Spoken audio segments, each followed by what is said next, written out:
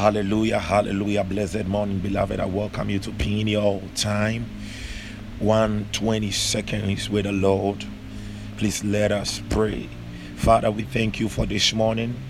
We ask that your word will impact us. We ask that your word will fill us. We ask that, Lord, through your word, let the shield of favor encompass and surround us. In Jesus' precious name. Amen and amen.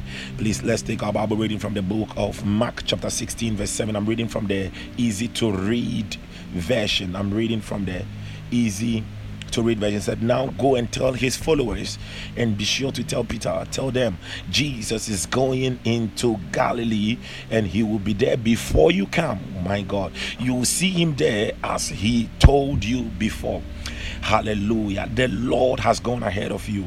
Now, when you read the King James Version, he uses the word goeth before. Hallelujah. Goeth before. And the Greek word for goeth before is proago.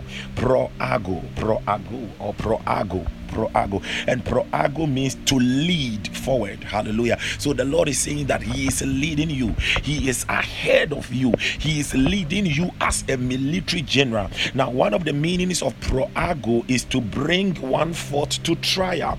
That is to bring one forth to the magistrate, and this to the magistrate court. And this morning, that is what I believe the Lord wants you to know, that he has gone before you, because he has brought you. You have been brought into the courts of heaven, and you have been sentenced to a lifetime of peace.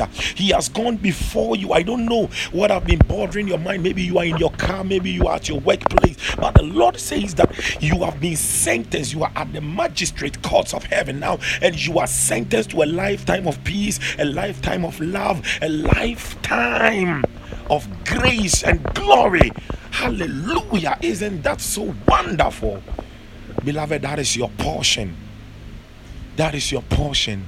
See his peace, see his love, see his glory everywhere around you. In Jesus' precious name, amen and amen.